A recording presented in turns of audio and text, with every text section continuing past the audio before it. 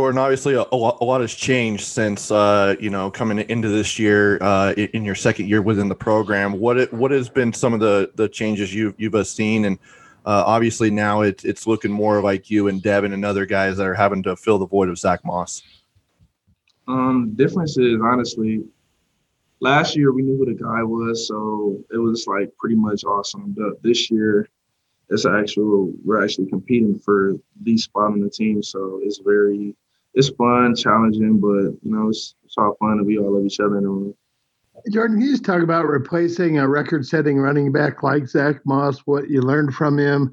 Was it frustrating at all, or was it more about watching what he did and how he was successful last year? I would say it's all of those things. Frustrating for sure because, coming from high school and just being talked about all of high school, and then you just come here and just wait.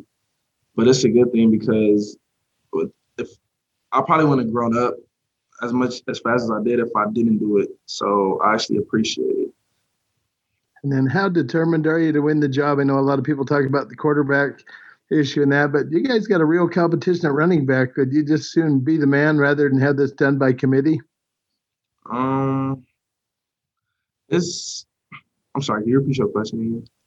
Well, I just going to ask you as far as are you determined to win the job solo? Would you rather be the guy, or do you think the Utes might go with something by committee since you and Devin are fairly close apparently on the depth chart and such? I mean, as a competitor, of course, I want to be the guy, but whatever the coaches pick, I have no problem with it, honestly.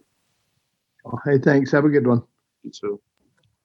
Jordan, obviously you got some touches last year, but probably not as many as you were hoping for. But what are the challenges of just being a freshman and trying to acclimate to a Division I program? And where do you see your game progressing this year now that you've had that experience, and how has that changed?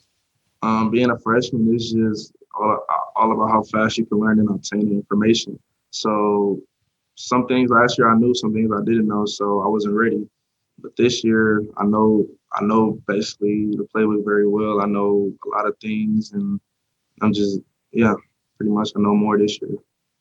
Just following up on that real quick, but what are some of the things that you did during the off season? Obviously it's an extended off season, but what did you do to kind of make sure that you were prepared for that? Absolutely. I actually lifted more weights. I was focusing more on my legs, doing single leg workouts, and just trying to get faster and more stronger for the season. Jordan, good morning. How are you? I'm good. How are you?